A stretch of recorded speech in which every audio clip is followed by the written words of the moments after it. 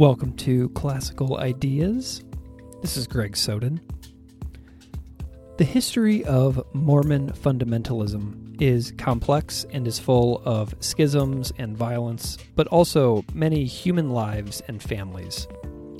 The Church of Jesus Christ of Latter-day Saints, like almost any religious group, is constantly in flux. Big changes have recently occurred in the state of Utah, where a bill called SB 102 is altering and amending the way bigamy is handled within the state of Utah. One person who testified at the Senate and House hearings is Dr. Christina Rossetti.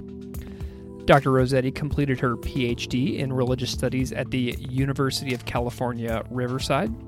And in this conversation, Dr. Rossetti and I trace the history of Mormon fundamentalist communities throughout the American West, discuss law enforcement raids conducted in polygamous communities, chat about the distinction between polygamous marriage as a freedom of religion issue versus being an issue of doing harm, and we discuss her recent article about SB 102 titled "Making Polygamy a Crime Hasn't Helped Its Victims," recently published in the Salt Lake Tribune. So this is a big history lesson packed into one conversation. This is a conversation in which I personally learned a lot. I would highly recommend following Dr. Rossetti on Twitter at Christina Marta R, and the link to Dr. Rossetti's Twitter can be found in the show notes. So without further delay, please enjoy my conversation with Dr. Christina Rossetti on Mormon fundamentalist history and the present-day developments changing the legal status of polygamy within Mormon fundamentalist communities.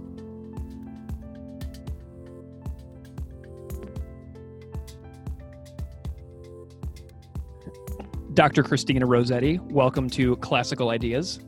Thank you for having me.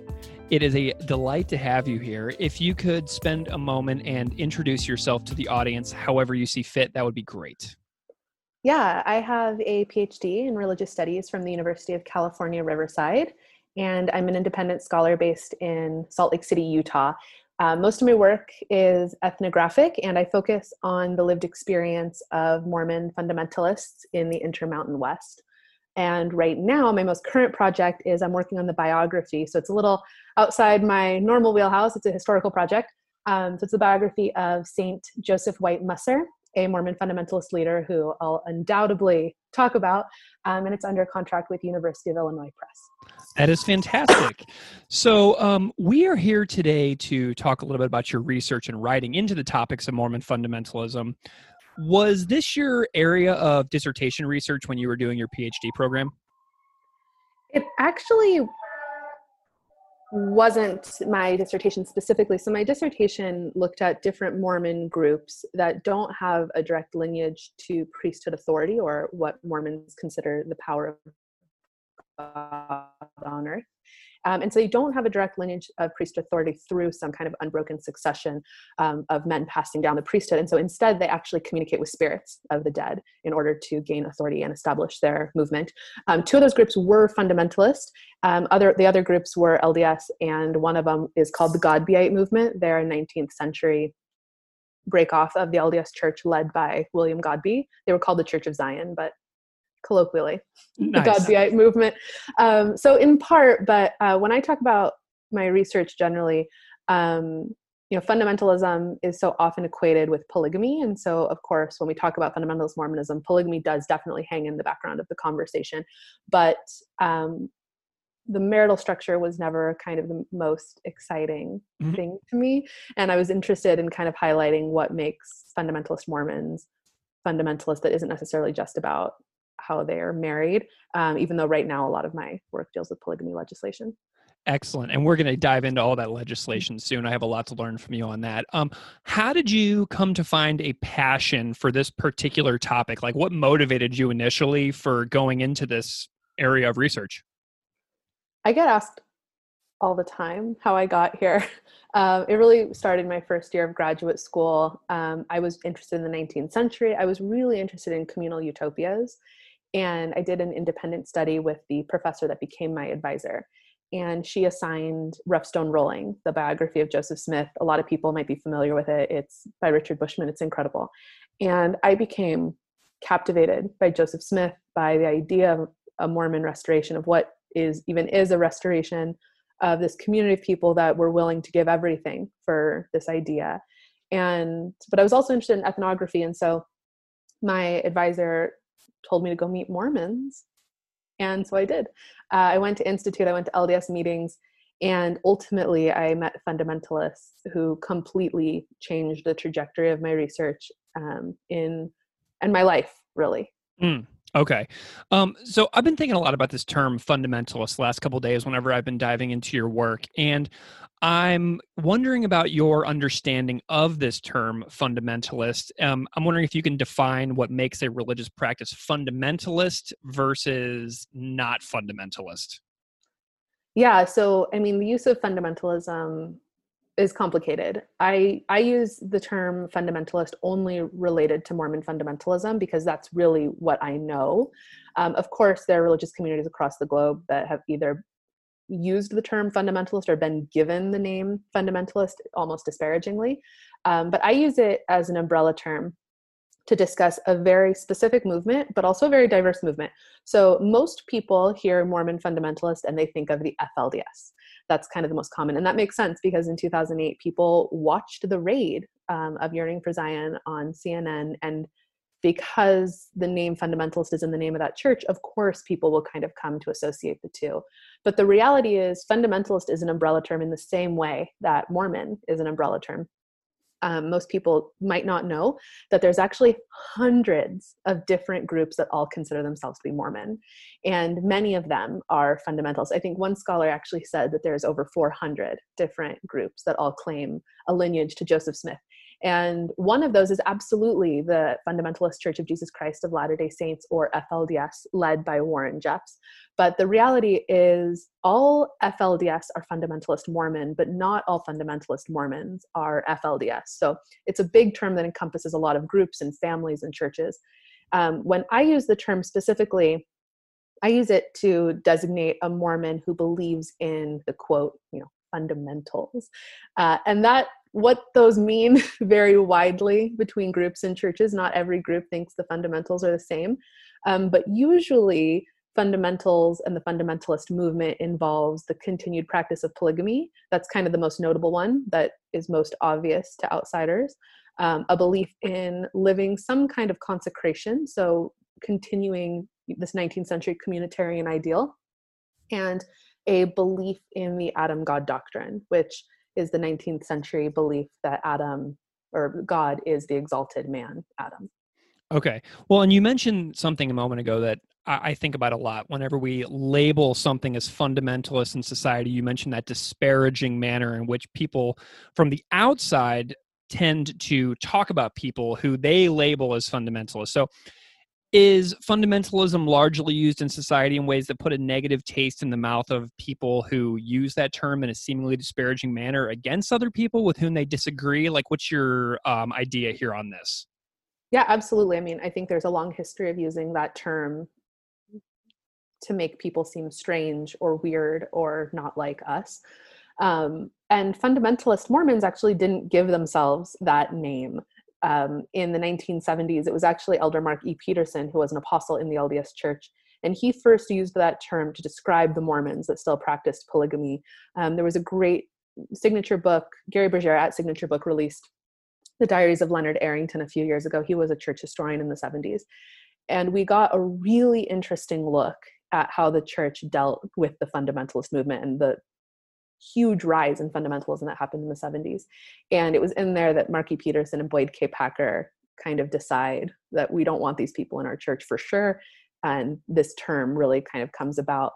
I often hear LDS people tell me polygamist Mormons aren't Mormon or polygamists aren't part of them.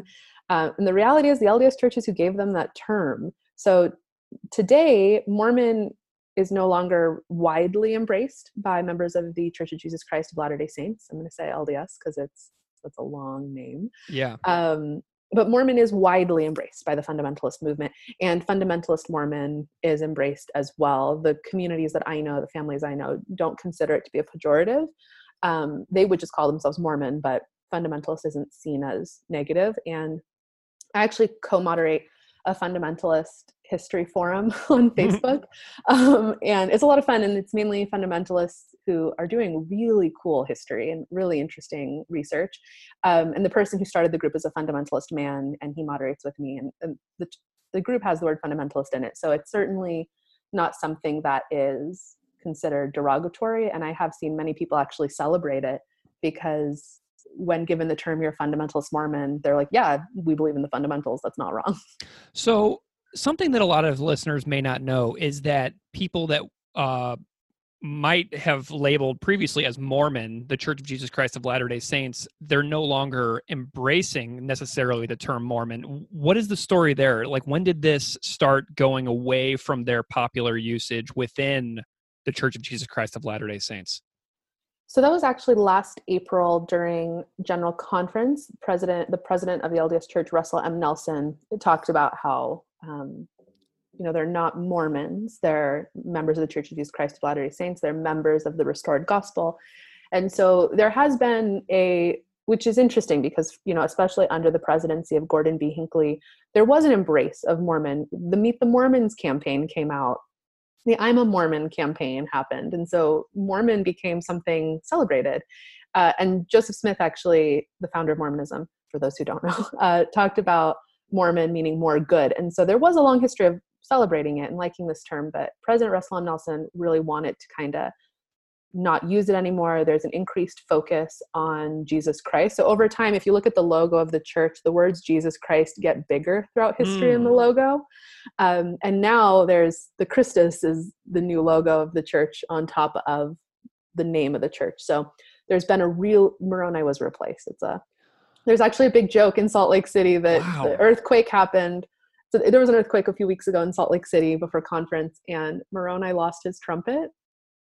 And there was this big joke that he loses his trumpet and he loses his job as the figure of the church. Oh my goodness. That is so interesting. Yeah. Okay. Because normal people who might be listening to this, like driving in their car on their way to work every day, or, working from home right now, as we are wont to do in the current pandemic situation. But, this term of Mormon, which has been so widely accepted, moving away from that is going to be news to a lot of, everyday people. Yeah, and it's only been in the last year that this has really been an emphasis. So of course it's definitely news. But the shift in the logo was only a few weeks ago at this general conference. So that's been interesting to see the reaction. For those who don't know, the Christus statue is actually Lutheran. It's in a Lutheran church in Denmark. And so it's now being used as the symbol of Mormonism. So there's been a lot of interesting conversations surrounding what that looks like. And there was actually a great article in the Salt Lake Tribune where a fundamentalist Mormon responded to the change, and he said, great, we get to be the Mormons again.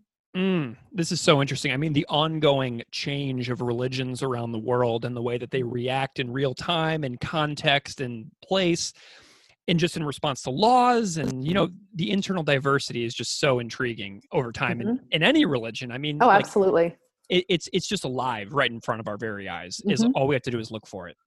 Yeah. All right. So before we get into some terms, we're going to talk a little bit about Mormon fundamentalism and how that doesn't, and also we'll talk a little bit about FLDS, the Fundamentalist Church of Jesus Christ of Latter-day Saints. But these are not exactly the same thing, correct? Because you mentioned earlier that there's like hundreds of different groups, and they're not all FLDS, but they are Mormon fundamentalists.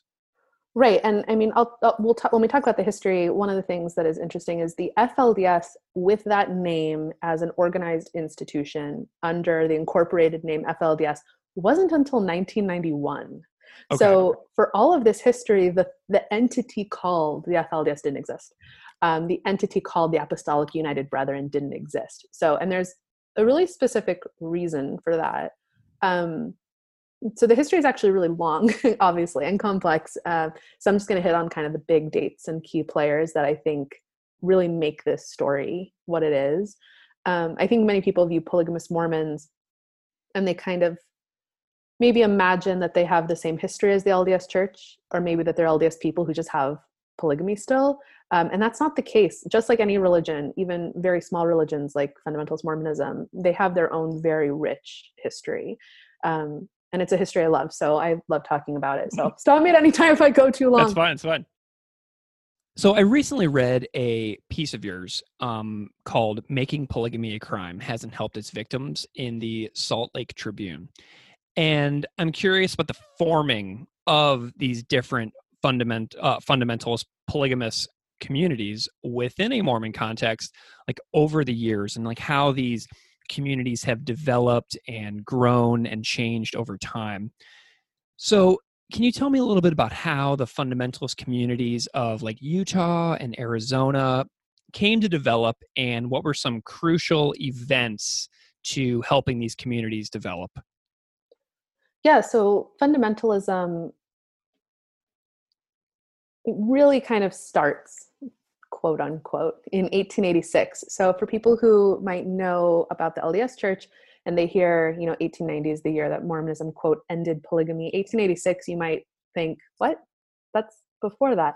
But fundamentalism really starts in 1886, and there's a document that the LDS Church does not consider to be an authentic document, but fundamentalists do. And I actually think it is written in John Taylor's hand, and that's the big controversy, is who wrote it. But it's called the 1886 Revelation by President John Taylor, who was the third president of the LDS Church. And at the height of outside prosecution and persecution, John Taylor is in the home of Lauren C. Woolley in Centerville, Utah.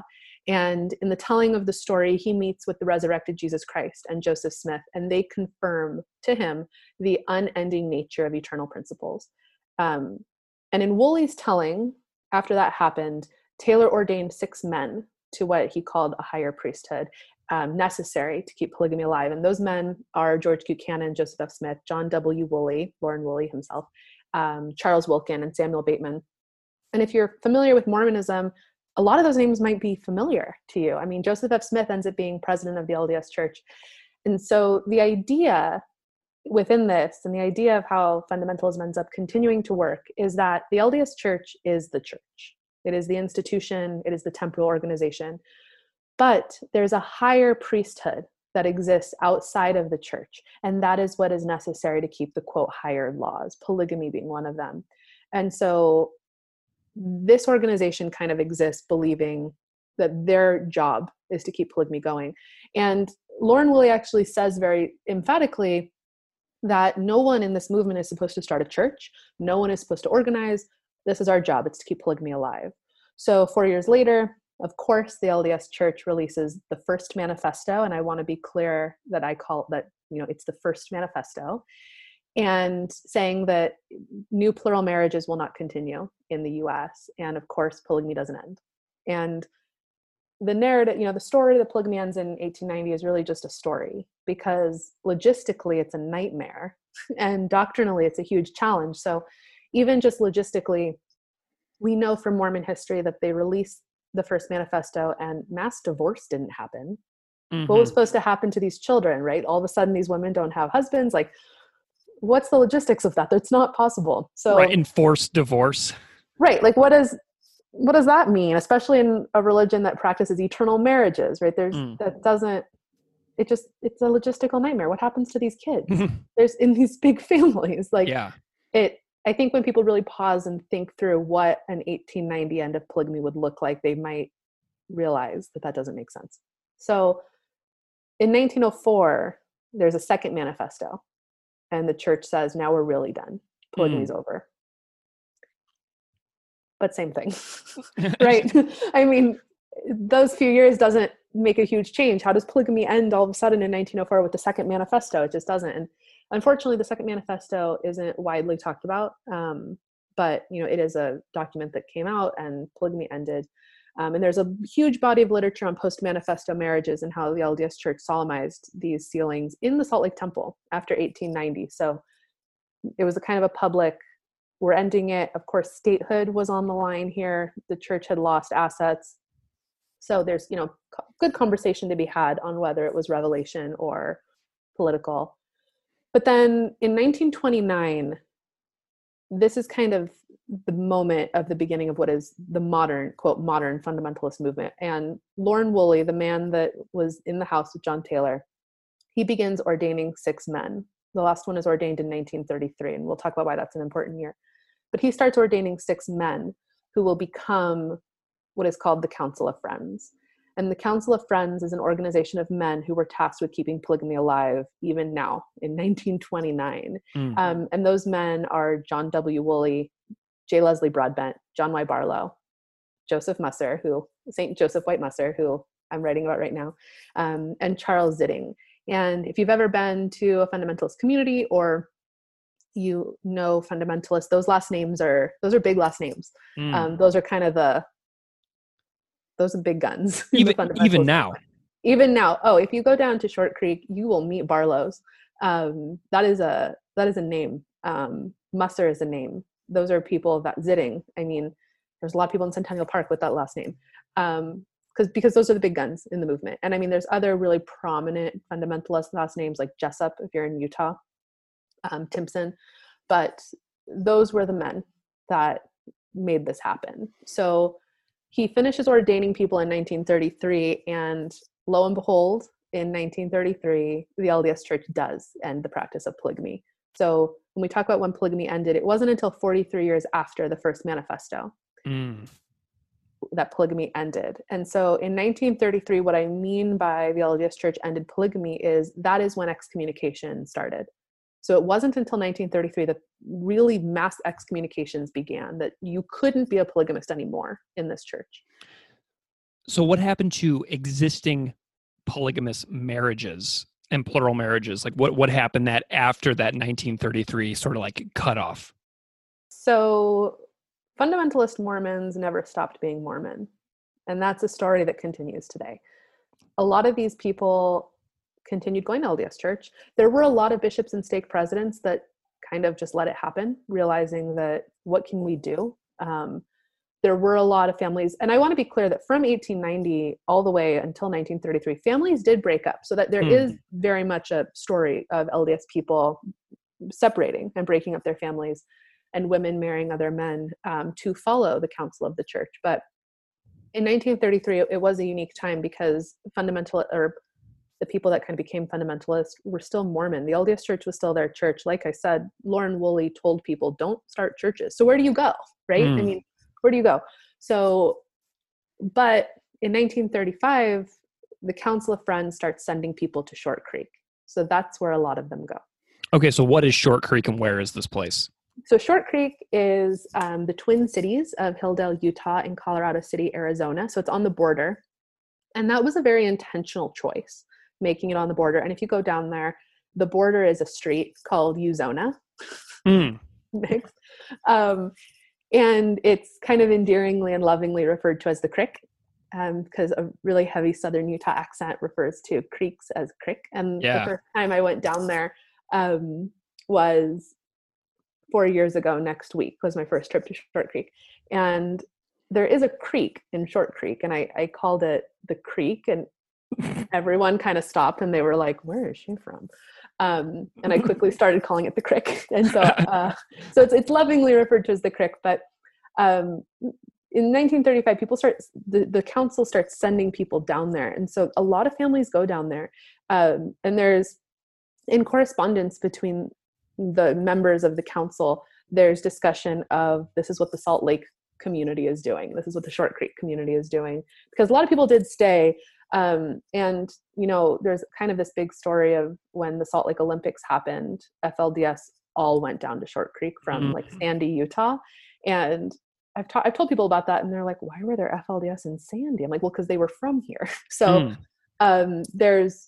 so they start 35, they start sending people to Short Creek. And that's actually the year, it was very soon after that's when the first raid happened, the first government raid. What year did these raids begin? 1935 was the first raid. Okay, There's so 3 big ones. Okay, so is there so on the books in the U.S. when these towns are forming in the early and mid 30s, is there laws on the books in the United States against plural marriage? Yeah, and we'll talk about the details of that, but polygamy is illegal at this time. Polygamy has been illegal. Polygamy is illegal in all 50 states. So yes, absolutely. And I mean, it's very easy to say, well, religious freedom, but in 1935, certainly people didn't care about that. So in terms of the fundamentalist Mormon community. And so Short Creek begins as a homestead community. So, and again, I want to be clear that, now we talk about Short Creek as the historic home of the FLDS, but the FLDS wasn't a thing at the time. So it's a homestead community, and the land becomes held in a trust. And the trust is held by certain men in the community. John Y. Barlow is a big one, who holds the trust. And the big trust is the United Effort Plan. And if you go down to Short Creek, there's a big UEP sign, and there's buildings that say UEP. And there's the buildings that are held by the trust. The trust was seized, and that's, a different tangential story. And now the homes are kind of held by the state. But okay. Yeah. So it's not the FLDS. It's not a church. They're polygamous families living on homestead land. So the subsequent next raid happens in 1944. And in each of these moments, the Short Creek starts because of the concern for prosecution and because of the concern of excommunications. And so with each raid, the feeling of a need for isolation only increases, because in each raid, they're right, that the government is after them. So that's, put a pin in that. And then 1954 is a big moment that will kind of shape the rest of the modern fundamentalist movement. In 1954, there's a split that happens in the Council of Friends, because of course there is. Of course. And that split is over issues of authority, which is the cause for most schisms in Mormon fundamentalism. So at that time, Joseph Musser, he ordains a man named Rulon Allred as his second elder. And second elder is really kind of the term given to, this is the man that will be my successor. So he ordains Rulon Allred, and that lineage is the lineage that is what is now the Apostolic United Brethren, or the AUB. And most people will know the AUB, not by name, but they're the ones that are on television. So Sister Wives, or, any of them. So sure. Yeah, so people will be familiar with that lineage. So Joseph Musser ordains Rulon Allred, and that becomes eventually the AUB. And they don't incorporate again until the 70s, but that is the lineage that forms the modern AUB. Okay, what years, do you know when polygamy was outlawed in the United States, like explicitly? Yeah, so in 1862, Okay. Abraham Lincoln signed the Moral Anti-Bigamy Act. Okay. And it targeted polygamy on the grounds that it is, quote, the twin relic of barbarism with slavery. In 1882, it was amended into the Edmunds Act. And then again in 1887, it was the Edmunds-Tucker Act. And that's the act that disincorporated the LDS Church on the grounds of polygamy.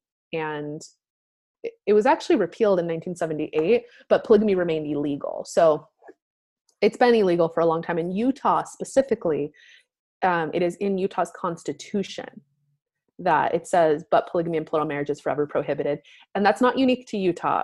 Arizona, Idaho, New Mexico, the Mormon Belt has that in their state constitution. Okay. So long time.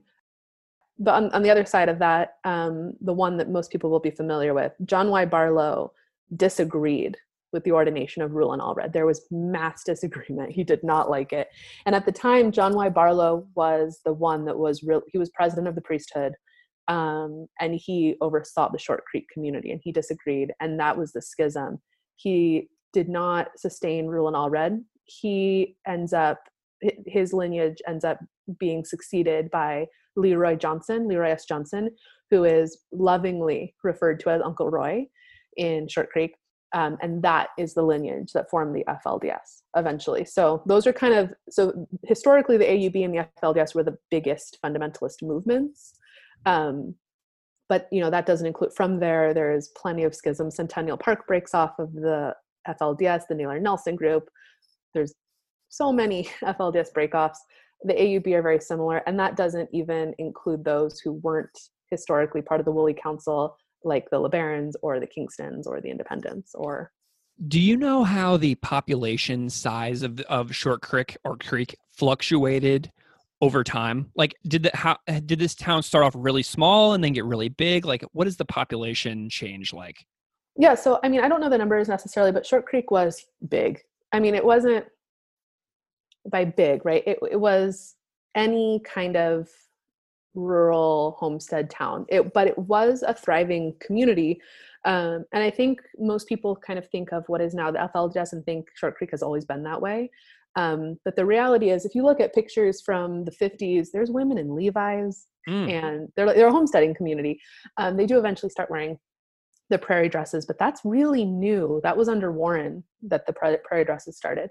But it was a thriving community of, and if you ever go down there, there's the Centennial Park community is a thriving community. And that's very much what all of Short Creek looked like kids playing in the streets and families and barbecues and 4th of July. And, you know, it was a normal town. And so it was large. There was an increase in membership during the 40s and early 50s. The raid was a turning point, but it still gained membership. So Mormon fundamentalism has always had people joining their movement. And prior to the incorporation as the FLDS, a lot of people joined the Short Creek community. So I don't know the exact numbers, but it's always been a large community. Now it's no longer as populated. But there's still incredible, there's incredible things down there. I mean, one of my favorite foods in the world is jalapeno popper pizza from Edge of the World Brewing in Short Creek. So nice. It's so good. It's so good. And it's made by Centennial Park people, and they make the best pizza. So, I mean, it's coming back as a booming community. Awesome. Okay. So these communities spring up 30s, 40s, 50s, and you mentioned these raids that happen by law enforcement over time. And so I want to talk about July 26th, 1953, a day that you write about in a good amount of detail in this piece. So tell me about this day, July 26th, 1953. What happened? So July 26th was the day of the kind of well talked about 1953 raid.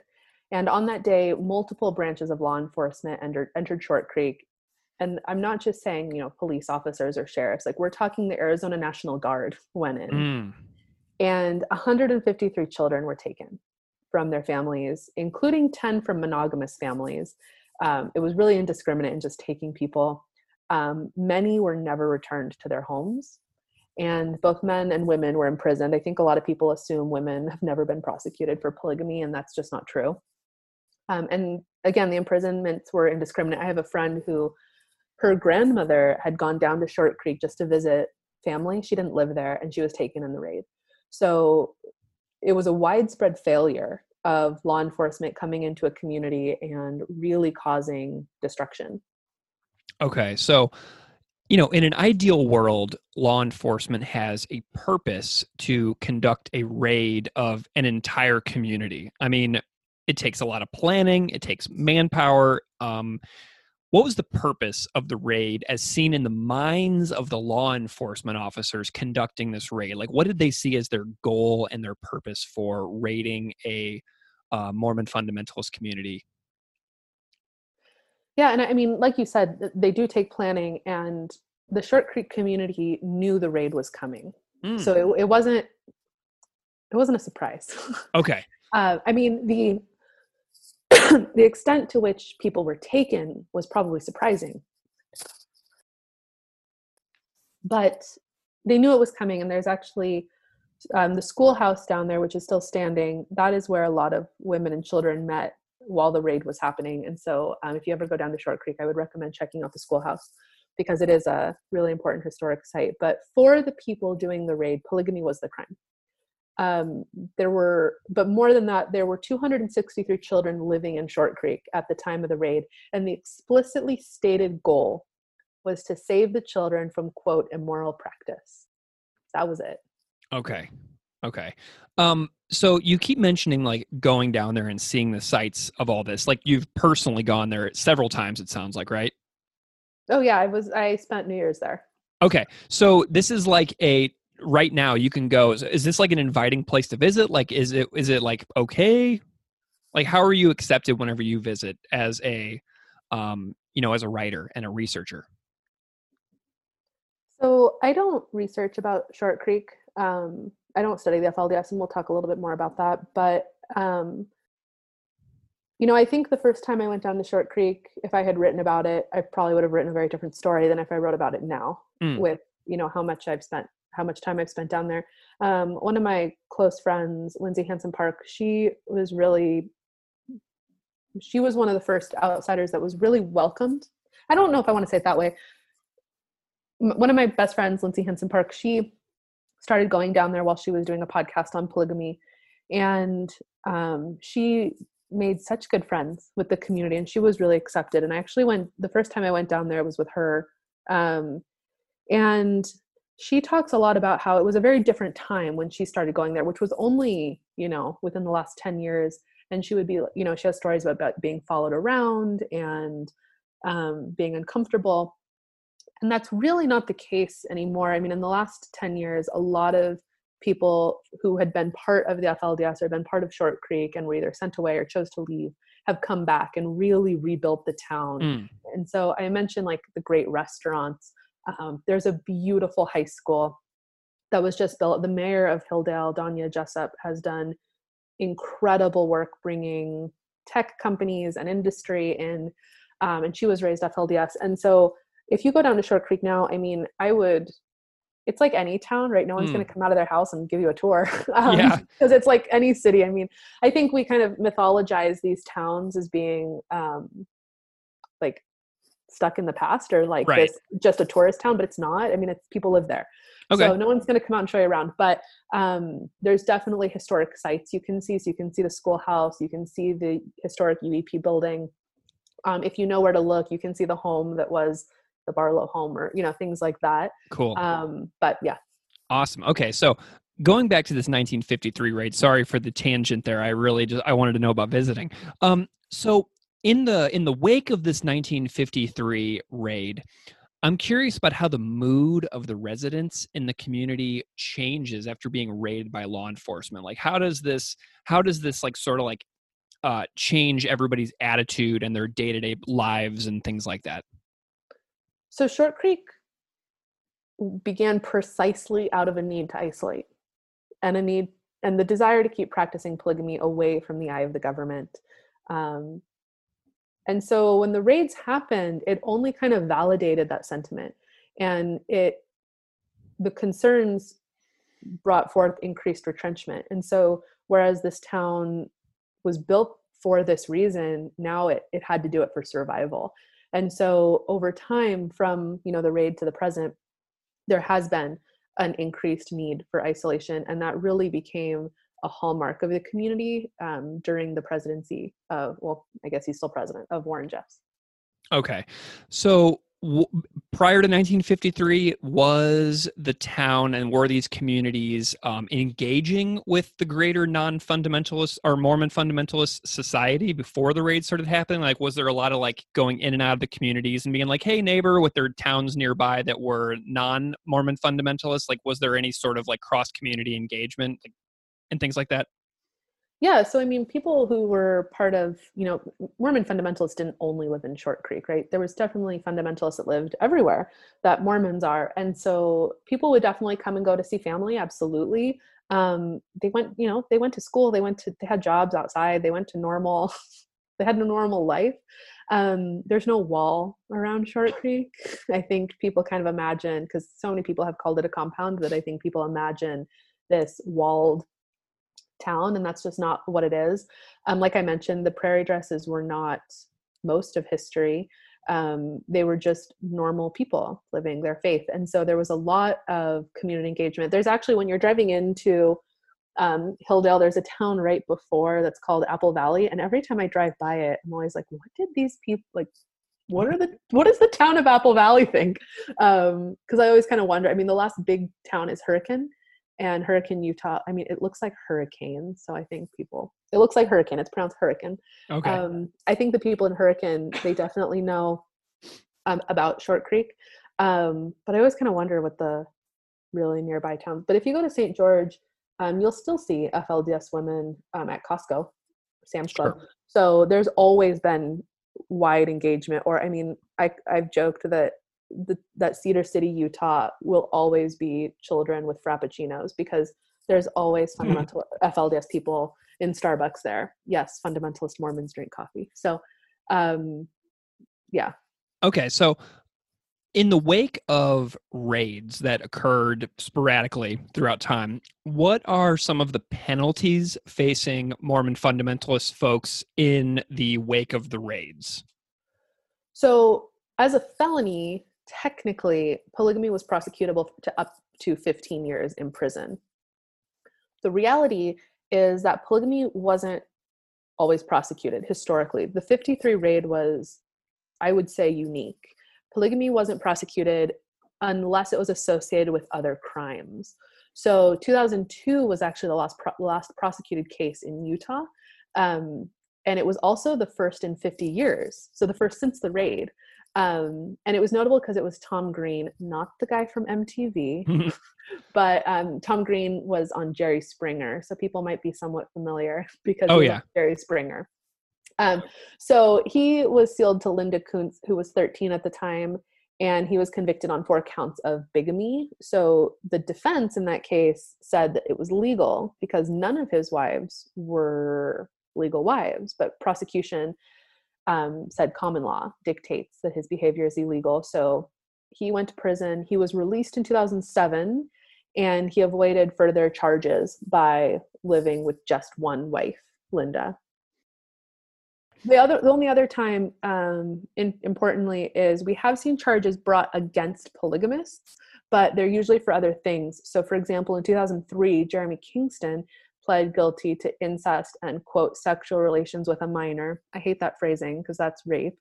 And he was sentenced to a year in prison. He got out early for good behavior, but he did serve, I think, 8 or 9 months. And so there have been charges brought against polygamists, but not for polygamy. Okay. So, what in the wake of these raids, I mean, people in the community who probably thought that they were just exercising their freedom of religion, they're probably afraid. So what is like the mood like in these towns in the wake of these raids? Like, is the town nervous? Are they like always looking over their shoulder? Do they become more insular? Yeah, so there was definitely a continued need to isolate or to not come forward or to not talk about your family. I mean, there's a long history of fundamentalist children in school calling people their aunts or nanny when those are other mothers.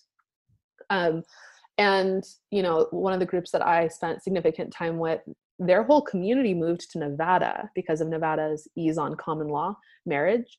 So people were moving out. A lot of people moved out of Utah in the last, 20 something years or over 20 years. And in Short Creek specifically, I mean, a lot of people might not be familiar that Warren Jeffs was actually the principal of the Alta Academy of the school before he became the prophet. And he, during, in one of the classes was priesthood history, where you learn the history of the priesthood. And he taught children about the raids, and about how they could lose their moms and they could lose their dads. So in that community specifically, there was a kind of harnessing of isolation.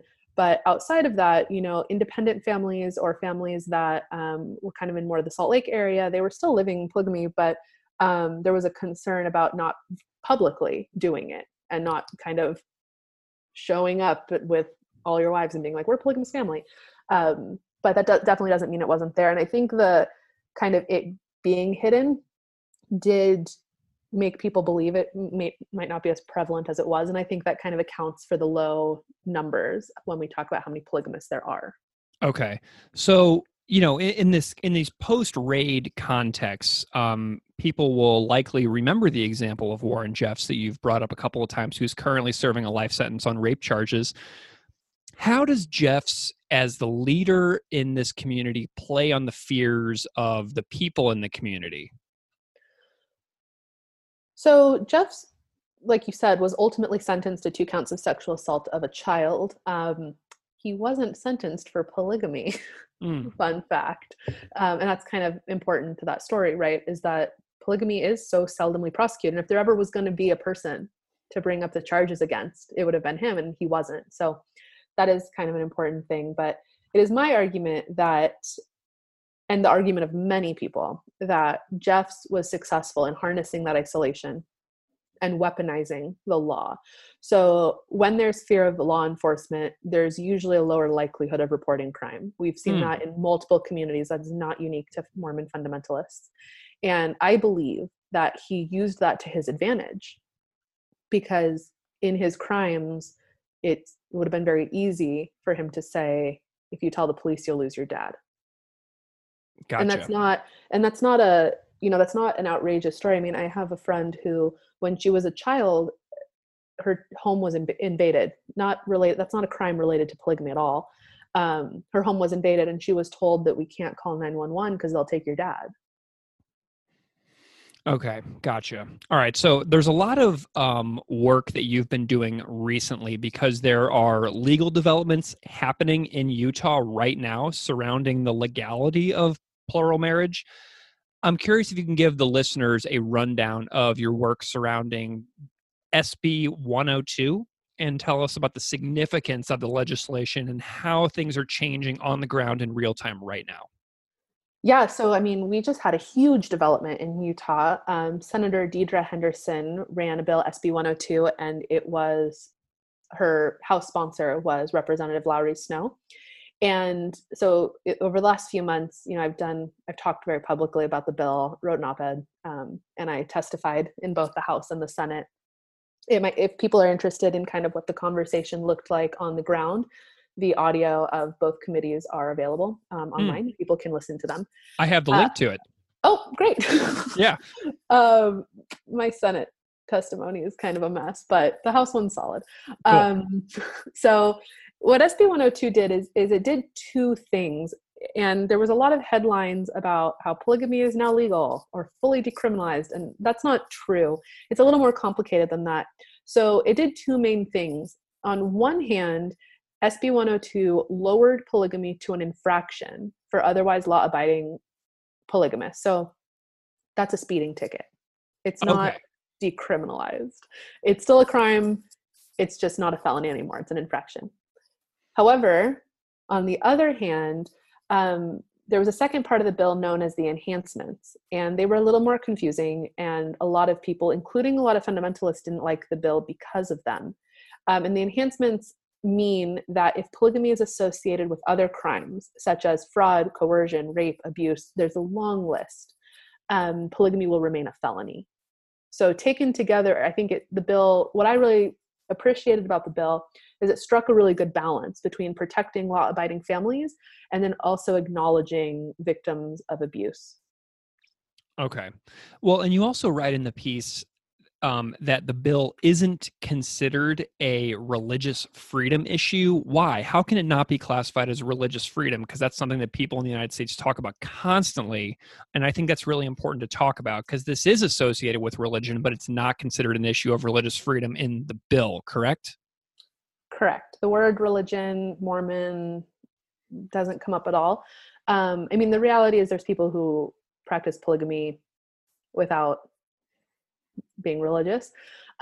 Utah law, polygamy is prosecuted in Utah law for two things. It's cohabitation and purporting to be married. So you have to do both of those things in Utah. And the way that polygamy law works around the nation varies widely. And there was a great chart put up at the hearings that showed where the purporting to be married states are, where the cohabitation states are, so that people can kind of get a feel for what that looks like. I think there's definitely something to be said about religious freedom and marriage equality. I don't discount those arguments. And I do agree it's unconstitutional to ban polygamy. So I don't disagree with that. However, when discussing the bill and testifying before the Senate and the House, harm reduction was my first priority. And I think it was the priority of most people. And I think I speak for most people who lobbied for the bill when I say that. There are absolutely fundamentalist Mormons who spoke about their families and the second-class citizenry that the law created, but harm reduction had to be first. And the reason I say that is, on one hand, the law created barriers to resources. The stigma, the legal status, it created barriers to employment, medical care, education, mental health services. The list goes on, things we take for granted. An incredible woman named Shirley Draper, if anyone is interested in donating to people either trying to leave fundamentalist Mormonism or women trying to stay, she was raised FLDS, and she started an incredible organization called Cherish Families. It's the only one I know that is willing to help people on both sides of that. It's really great. It's based in Short Creek. It's incredible. But she testified about when she left and her mom tried to leave, and her mom went to get a driver's license. And the clerk said, "We don't want you." And she ended up going back, and she died of a preventable illness. So on one hand, the law has put up a barrier to very real resources that people need that they might not have access to. On the other hand, there is a significant barrier to law enforcement. During the testimony, the Domestic Violence Coalition testified of the, quote, chilling effect of HB 99, which was a bill in 2017 that reaffirmed the felony status of polygamy. And she testified that since that bill passed, there has been a decrease in reporting of domestic violence from polygamous families. So people are less likely to report crime when there's a concern that they could lose their children to protective services. And you're less likely to report if you yourself are a felon. So that is kind of what I mean. And I do want to note, I want to be really careful when I say that most of the people that spoke out against the bill were people who came from a very specific fundamentalist community. They came from the Kingston community. And the women who spoke out against the bill were victims of unimaginable abuse. And so I do think it's important in this that, when we talk about, these aren't crimes that are polygamous crimes, right? Rape is not a polygamist crime. It's a problem across the board. And it's an under-prosecuted problem across the board. But I want to be clear that, the hope in this bill was that polygamists who are participating in those crimes would still be considered felons. And we need to believe these women that come forward, because the reality is there is immense violence in some of these communities and immense abuse. And that needs to be dealt with. In the hearing, I talked about a friend of mine. He unfortunately died last year. He was one of Warren Jeff's children. And he faced unimaginable abuse growing up. And he really kind of, at the end of his life, talked about how he thought the law helped create his dad. And how his dad was able to weaponize the law. And so he didn't publicly talk about that a lot, but we had conversations, and it was his death that really made me believe more firmly than ever that this needed to be about harm reduction first and foremost, because these are there's real victims in these communities. There's people who die. Short Creek has a very high suicide rate. So we need to be talking about harm reduction. And I think that, yes, we can talk about religious freedom. Yes, we can talk about marriage equality, but we've been talking about that for a very long time. And we really haven't been talking about harm reduction enough. And I think that's the game changer. So obviously, as like a researcher and writer, you can't like divulge your sources or anything or break any kinds of anonymity, but you speak with a lot of fundamentalist women often, it seems like it's like a part of your regular life. How do you go about facilitating trusting relationships with the women who tell you about their experiences? So I think it really boils down to time and showing up. So I was talking to my best friend yesterday. She's a professor at University of Arizona, Daisy Vargas. She's great. And she made a comment. She was like, "I don't remember a time where you ever turned down an offer to go to church." And that's true. I went to a lot of church. I was consistently willing to show up when people were generous enough to welcome me, knowing that they never had to. They never had to welcome me. But then bigger than that, methodologically, I was trained as an ethnographer, and I distinctly remember my advisor telling me the importance of being fully immersed for a year. And to some people that might seem like a long time, but I packed my bags and I moved to Utah. So studying lived religion means being present where that religion is lived. So in that way, simply being present was really important. And then within that, I gained a reputation really early on of taking people seriously. And that's something that I value, and it continues to inform my work. But also, I've never hidden who I was. I was always transparent and willing to be vulnerable with my own beliefs and the way in which, I shaped the field, just because ethnographers do. And also in the ways the field shaped me. I mean, I mentioned, I'm writing about friends at this point, and I'm also writing about friends who've died or have been hurt.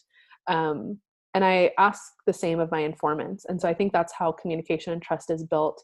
It takes time for people to believe that I wouldn't violate their confidence or mock their faith, but it happens. And so I think the big thing is being responsible and knowing the communities you're working with. I don't think we do anyone any favors writing about, yearning for Zion or Short Creek if we haven't spent considerable time there or know people who have spent considerable time there.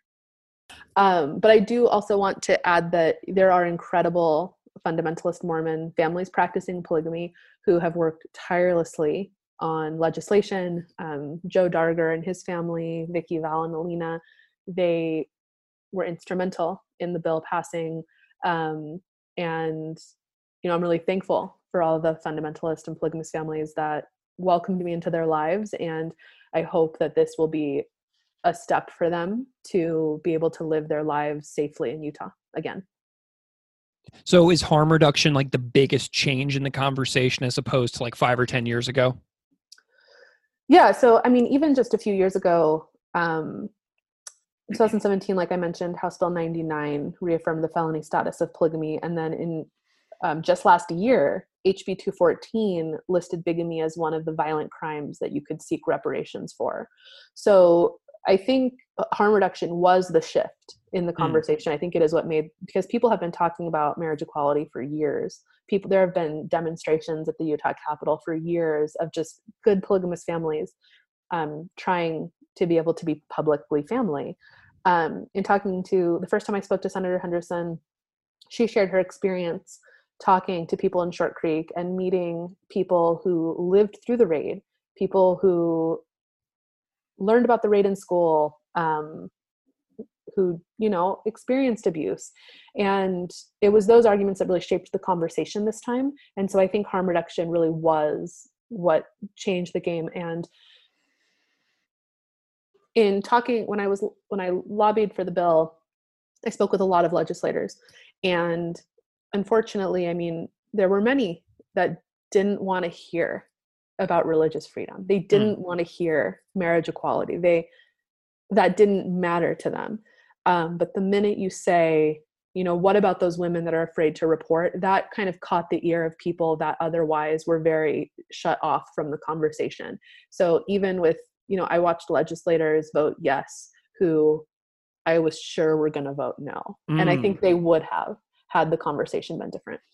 Okay. So this is so interesting. And like being aware of this will undoubtedly, foster bridge building between people in our country, people who are learning about this for the first time, who may have had like a really, bad taste in their mouth about this issue.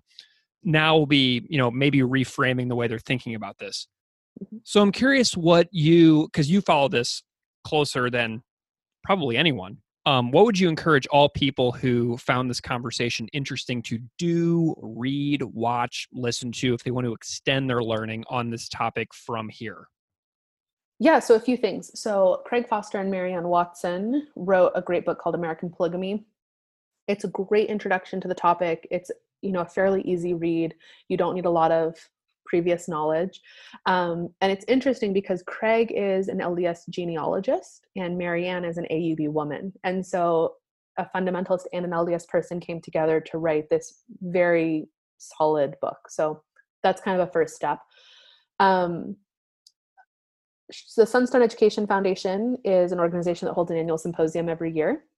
And Mormons from across the Restoration go. So for like last year, there was a kickball game. I got to serve as the umpire, one of my proudest moments, for ex-Mormons versus fundamentalists. So it's not just academic, it's also a lot of fun, and you can meet people in this community and I think it's a unique opportunity to have conversations that you might not be able to have normally.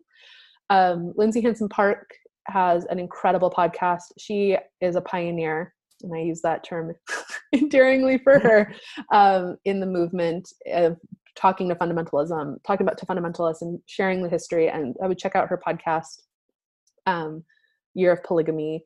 It goes through the whole history. We just did an episode on the bill, and so definitely talk to her. And then if you're in Utah, I would check out Benchmark Books. There are bookstore in Salt Lake. Give them your money. Get on their mailer. A lot of fundamentalist leaders send their revelations there. You can buy them. They have great histories written by the community. So those are some great kind of first steps, places to turn. Wonderful. And if people are, being introduced to you and your work for the first time, where would you send people if they want to find you and follow you and know more about what it is that you're doing? So I'm on academia.edu. I don't really update it regularly though, but I'm really active on Twitter at Christina Marta R. Right now, most of my content is COVID-19, but regular programming is fundamentalist Mormonism. Do you have articles that you've written in the past, like uploaded on your academia.edu if people wanted to read some of your stuff? I have one on the law of purity, which is kind of a more fringe, tiny fundamentalist doctrine. And then also we've talked about your article that you wrote for the Salt Lake Tribune that we referred to, titled Making Polygamy a Crime Hasn't Helped Its Victims, which I read the other day and really liked it. So I would definitely encourage people to read that as well. Perfect. Thank you so much for having me. Classical Ideas is produced by me, Greg Soden. Music on Classical Ideas is composed and performed by Derek Strybig. You can find his music at www.wearewarmmusic.com. If you like this show, please rate it on iTunes, Stitcher, or wherever you get your podcasts. You can email me at classicalideas@outlook.com or find me on Patreon at patreon.com/classicalideaspodcast. Thanks so much for listening.